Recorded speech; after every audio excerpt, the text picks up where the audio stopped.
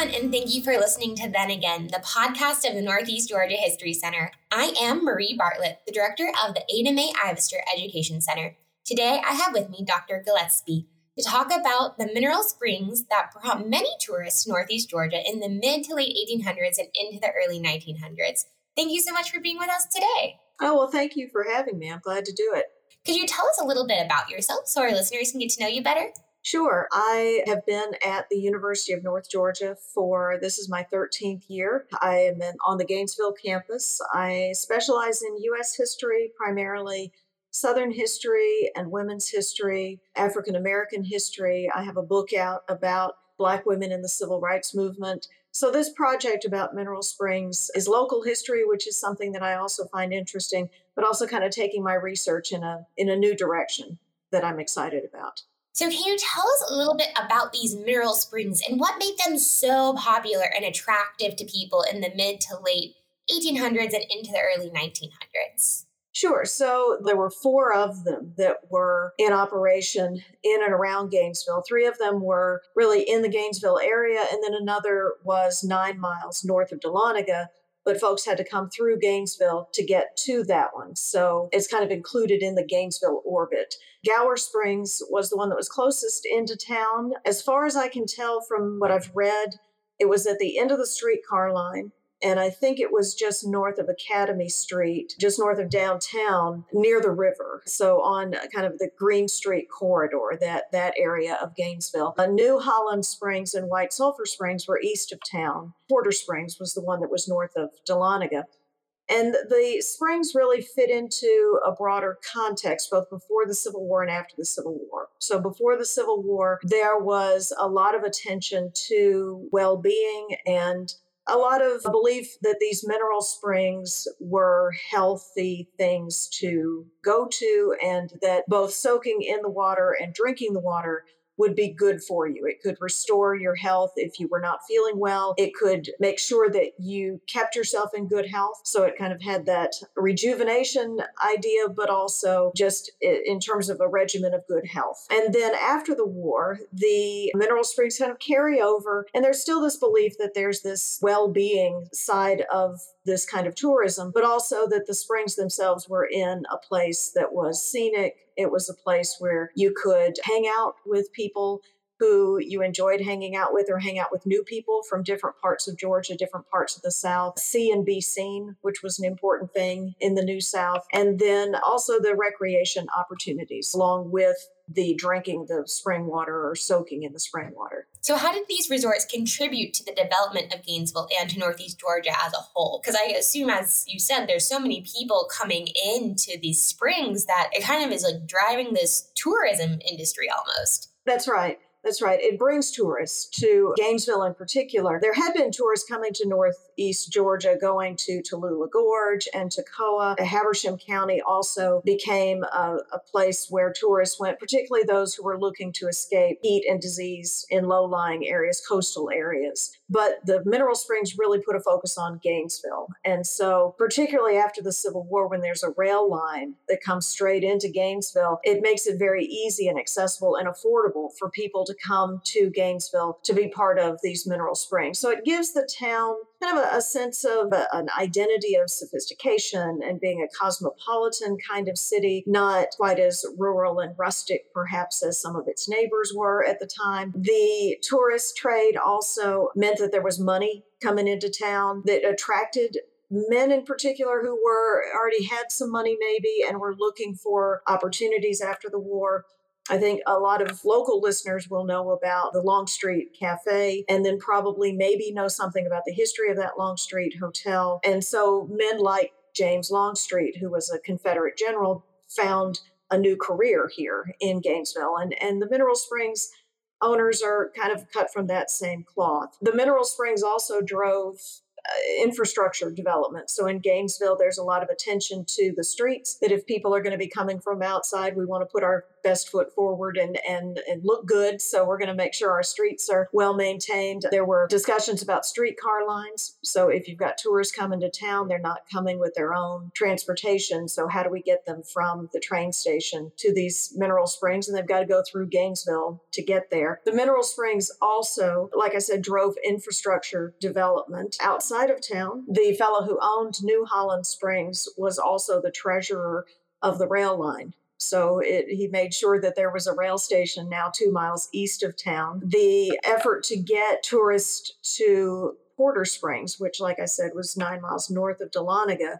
meant that there was attention to how we do that and improving roads to and from Gainesville to Dahlonega. Now, sometimes I've heard Gainesville referred to as the Queen City of the Mountains, a nickname that is getting at this time because of these mineral springs and tourism, or is there any relation to that name and what's going on here? I don't know the exact history of it, but I do know that there was the use of that term to market Gainesville for tourists, right? It becomes kind of their tagline. If they were on Twitter now, it'd be hashtag Queen City of the Mountains, right? And the fellow that owned Porter Springs referred to his hotel, referred to his resort as the Queen Resort of the Mountains, right? So he kind of appropriates it for his own use and really uses that as his tagline or his brand, right? His slogan. That's right. Yeah. Branding his resort as the Queen Resort of the Mountains. Very cool. I always have wondered about that just because I'm like, that's such an interesting name to choose for your city. But I really think it stand out. That's right. And it played into the cosmopolitan air, the sophistication that the city was really wanting to project because they wanted tourists to see Gainesville in that way. So it really kind of lent itself to that whole image that the city was wanting to project. Who was visiting these resorts? What kind of people were drawn to this type of mineral springs that would go and take the waters? Who are these people and where are they coming from? Yeah, it's a good question. Before the war, you had to have the time and the money to be able to do it. So it was primarily people who were well off enough and then had occupations that allowed them to take what would be an extended stay because it took time to get to Gainesville before the railroads. And then when you were there, the expectation was you were going to stay for several weeks so that you could really take advantage of the health-giving properties of these mineral springs and that rejuvenating your health would take some time. So before the war, it's really landowners or people who, like I said, had occupations where they could take time off. So there's documentation of newspaper editors taking time from their stressful occupations and coming. And then after the war, there's a shift of sorts. Those people still come to the mineral springs. There's also the opening up of opportunities for folks who maybe weren't as well off, but were aspiring to be as well off. And if you could work it right at one of these mineral springs, you could hobnob with the very people that you're wanting to impress. And just the fact that you're able to be at one of these mineral springs was a sign of upward mobility, was a sign of achieving a certain status, particularly a middle class status. And then, like I said, it put you kind of rubbing shoulders with the very people who could open future doors for you. So the guests really kind of fit into that kind of class group. Obviously, this is during a time when there were segregation laws in place. So we're talking about all white tourists at these resorts. And a lot of the tourists that came, particularly to Gainesville and Porter Springs, tended to come from within Georgia. So places weren't as well known or popular as other places like Asheville, which really got a lot of prominence, particularly by the time we get to the late 19th century, and other well-established resorts like Hot Springs in Arkansas. So the Gainesville resorts tended to cater to Atlanta visitors, Macon, Savannah, Columbus, and then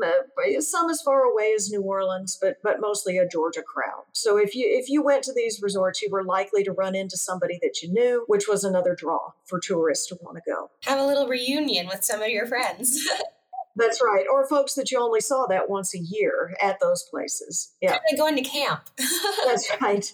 So what would a typical day for these tourists look like at a resort like the ones that you're mentioning? Yeah, it's a good question. It's hard to say, though, because the accounts let us kind of see into the world of these resorts, but there's not really one that kind of walks through from start to finish in a day. But typically, the guests would rise when they wanted to, because that was the idea of going somewhere where you could be on vacation, right? So you don't have an alarm clock waking you up. Their breakfast would be served. In some places, you might be able to get room service. In other places, there was a central dining hall where you went and had breakfast. And then you just kind of chose from the menu of activities. And chances are you chose based on what your group was doing, based on what your travel companion wanted to do. So there were day excursions to places like Tallulah Gorge or Toccoa. And at Porter Springs, you could do a day excursion where you could go and walk around or hike Cedar Mountain. If you were a gentleman, you could hunt or fish. This was inappropriate for ladies, but if you were a gentleman, you could go and spend the day hunting or fishing. You could also shoot a round of billiards with your gentleman friends. That was also considered to be inappropriate for ladies. But for ladies, you were able to choose 10-pin bowling, which is basically lawn bowling, or croquet. So that you could be outside and competing, but you just couldn't be shooting animals out in the woods because that was a gentlemanly thing to do. And there's a daily regimen of working the mineral spring water into the daily activities. So each resort kind of had its own kind of expected guests to be in this regimen. So you would have drunk some water in the morning, in the afternoon, and then in the evening. Eventually, they bring some of the spring water up to the hotels for the guests. So servants would have been sent down and then regular kind of bringing the water to the guests. Guests could also sit around the springs themselves. So most of these places had gazebos around them where guests could sit and kind of go through the daily regimen of drinking the water at the spring. So it's more about drinking the water than like bathing in the water. That's the evidence that I've seen so far. There were some discussions early on about having bathhouses. And so rather than kind of soaking in the spring itself, you'd have the water brought to this bathhouse, and then the guest would basically sit in a tub of the mineral water. Other places like Hot Springs in Arkansas are more kind of a wide open pool of water that people could sit in. The springs around Gainesville tended to be relatively small pools. So be like trying to fit everybody into a hot tub. So rather than doing that, the idea was we're going to have bathhouses that we take the water out and put it in a tub and you submerge yourself in that tub. By the time they figure out running water in the early 20th century at White Sulphur Springs and also at Porter Springs, there were efforts to pump the water to the hotel so that you could kind of shower in the water or have a swimming pool with the water. You had to kind of construct the pool. The pool wasn't natural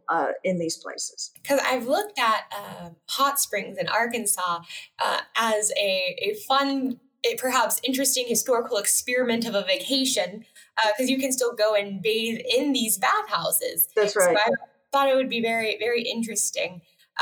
But sadly, the ones in Georgia, you can't even really go visit. They're not physically here anymore. So can you tell us what happened to these places that had been so popular and brought so many people and now just kind of don't exist? Sure. Each one kind of has its own story. Gower Springs, the decline starts kind of in the 1890s when tourists are still coming, but the trade is changing. So the business of running these hotels and running these resorts is changing. There's more, so the business of leisure is changing. There's a lot more consolidations in terms of management. There's more of a revolving door of managers that come in and out. Partnership syndicates now take on managing these resorts. And as a result, there's not the kind of owner, proprietor, manager who's maintaining all of the records. So part of the story about why we can't find them now is like we historians, we like paper, we like records, we like, to see the guest books and we like to see the receipts and all that. The revolving door of managers really disrupts all of that. Gower Springs changed hands several times and then in the early 1900s burned and took all of those records with it, took the building with it. There were efforts to try to rebuild and turn it into a city park, and that just never really took off. The same story plays out at White Sulphur Springs just a little bit later. White Sulphur Springs actually had a heyday of sorts in the 1920s, but then fell into disrepair. The manager left and went back to his home in South Georgia, and then that property burned in the early 1930s. And then Porter Springs was owner maintained for the longest of any of these resorts. When the owner died, though, in the early 1900s, the property changed hands to his daughter. And then his son-in-law decided, this is really nice property. Let's turn it into a private club for people who can afford to be part of an exclusive private club in the mountains. So kind of the doors shut then to the broader tourists. The property then stayed in the hands of that family. The venture never really took off to the extent that the son-in-law had hoped. And then eventually the family sold off property. And then New Holland Springs, folks who are local listeners probably know the term New Holland, but think of it related to a textile mill or cotton mill, not these mineral springs. And that's exactly what happens. In 1900, the partnership syndicate sold the property to Pacolet Manufacturing, who came in and transformed that whole space into a manufacturing center with a village for workers and effectively shut down the springs. So if you had to choose one to go visit, which one would you go visit if you had a time machine to go back? It's a good question. They're all so different. I'd like to see all of them, actually, for different reasons. So I'm gonna complicate your question. Oh, please do. That's fun. White Sulphur Springs, like I said, in the 1910s and 1920s, White Sulphur Springs becomes very much a luxury resort. So by that time, there are automobiles, and there are accounts of guests arriving in Rolls-Royce and Packards and dressed to the nines. And it was really for the well-to-do set. If you were middle class, you could no longer afford to go to White Sulphur Springs. And it really kind of has this heyday. So it'd be interesting to visit during that heyday to see the guests that are arriving. Then Gower Springs tended to be more modest, just kind of seeing what that kind of space looked like, where it actually was on the streetcar line and where it is in Gainesville. And then Porter Springs really had a more rustic air to it. The owner was an attorney from Atlanta, but very much wanted his space to have that kind of rustic feel. So it would be a contrast then to White Sulphur Springs. Still comfortable, but more rustic.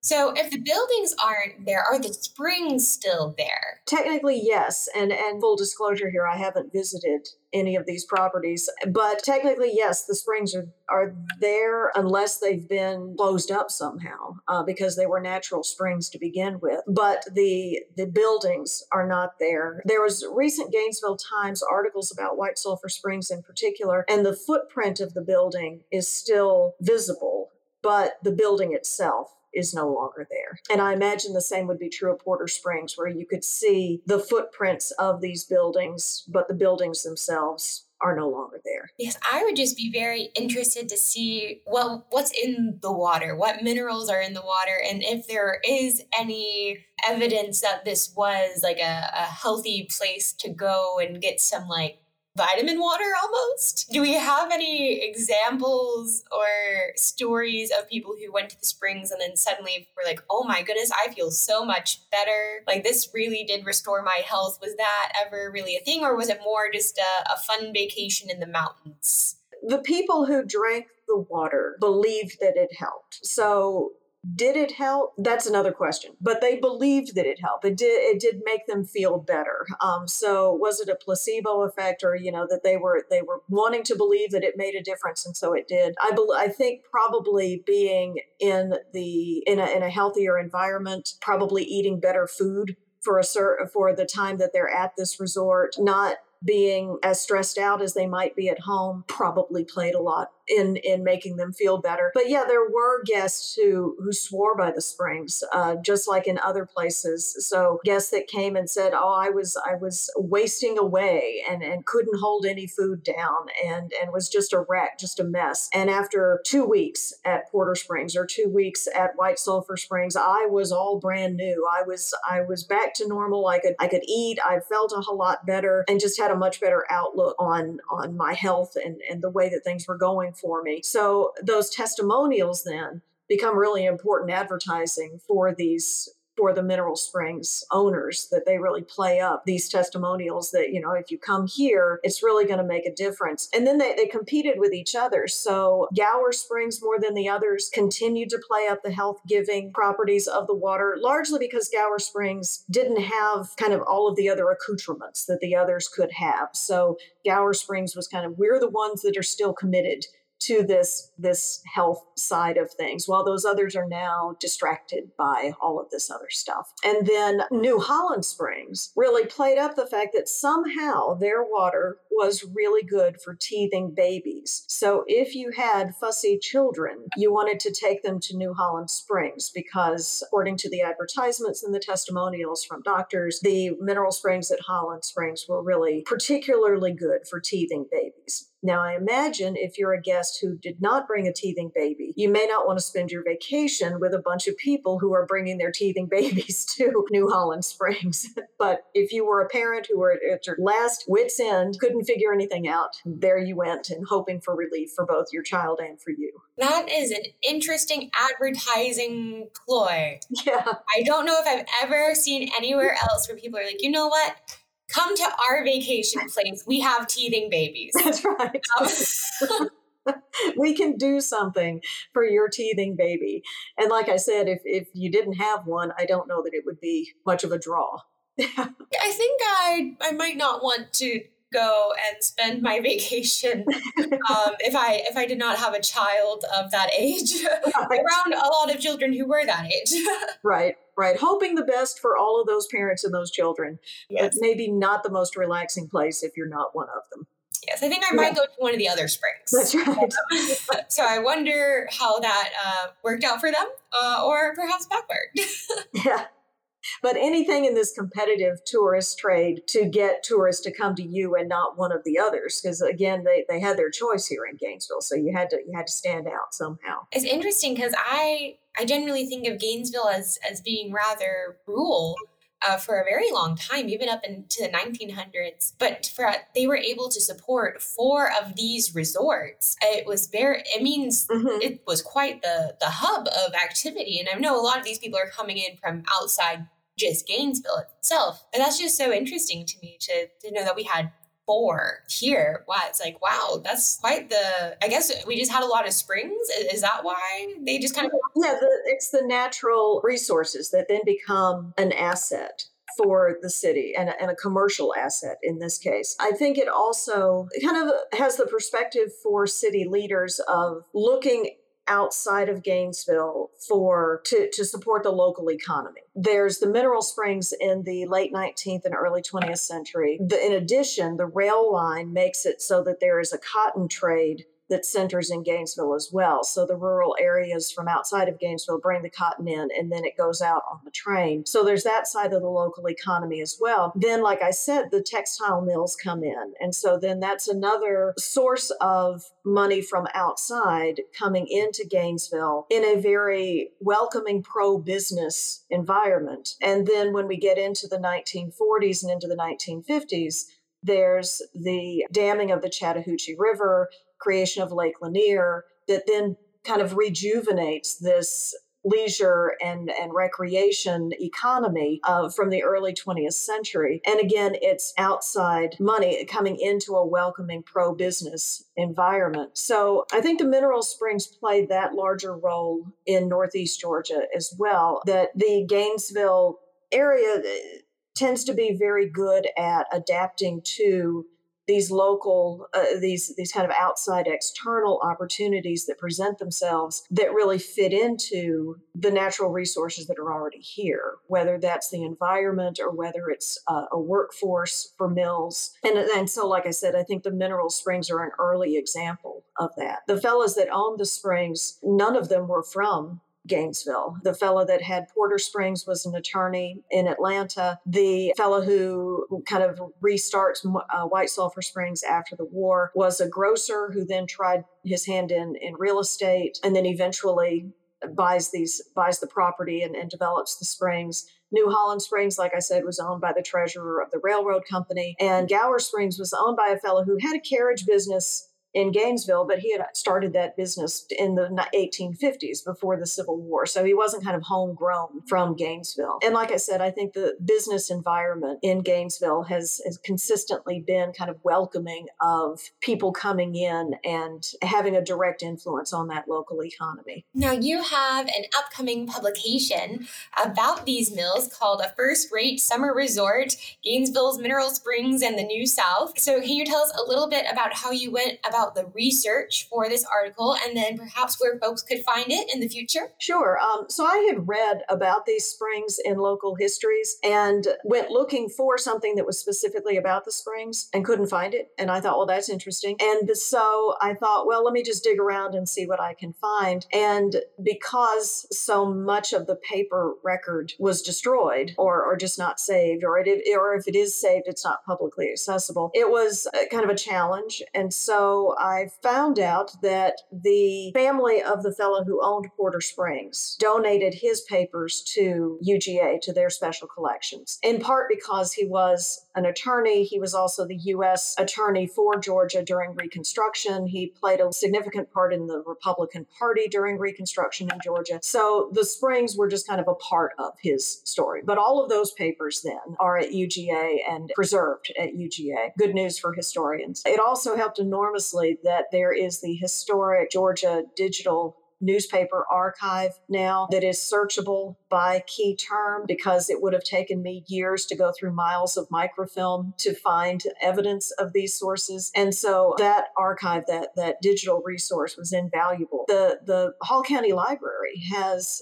several guidebooks from this time period that document the mills, and then also newspaper articles that have been written about the mills were the primary source base for the project. That's just so interesting because, as you said, there's so much that we just don't know about these mills that is really just being discovered by people like you, bringing this story back to life. That was obviously such a huge part of the making of Northeast Georgia and the making of Gainesville. When I was going through your article, it was like the first thing is an article from the Atlanta Constitution. So I just think that that's so interesting that even down in Atlanta, the Atlanta newspaper is talking about these, delightful breezes and the moderate heat and all of these beautiful advertising, draws that have people come up to Gainesville. I just think that's so interesting. It's like, just even in Atlanta, like, this was still a huge thing. So that's right. And a lot of the advertising was either advertisements that the owners put in the newspapers themselves, or published travel accounts. So people would come and visit and then go back. So writers for these newspapers around the state would come up and visit and then submit a travel account. And so for people who were reading the newspaper, they could see the advertisement, but then also read this travel account that also acted as an advertisement for these places. So if someone wants to read your article and learn even more about these springs, how could they do that? Sure. It'll be published in the Georgia Historical Quarterly later this year. And so that's where people will find it. I'm considering a book project. I've done a book before, so I know the time and effort that it takes. So I'm slowly getting myself psyched up, because the mineral springs here in Gainesville were only one part of this mineral springs history in Georgia. There were mineral springs in northwest Georgia at Catoosa County, down around Macon. Indian Springs was another popular springs that drew folks. I think the one that most people are familiar with is Warm Springs, of course. And so, I think there's room there to restore that broader history and connect it to the history of lakes and dams that comes in the post-war period, with a kind of a thread of continuing linking the natural environment and this idea that it's healthy and good for you to take time off and go relax somewhere. So hopefully our listeners will take that advice. They'll take some time off, go relax, maybe go to Lake Lanier, have a wonderful summer day out on the lake.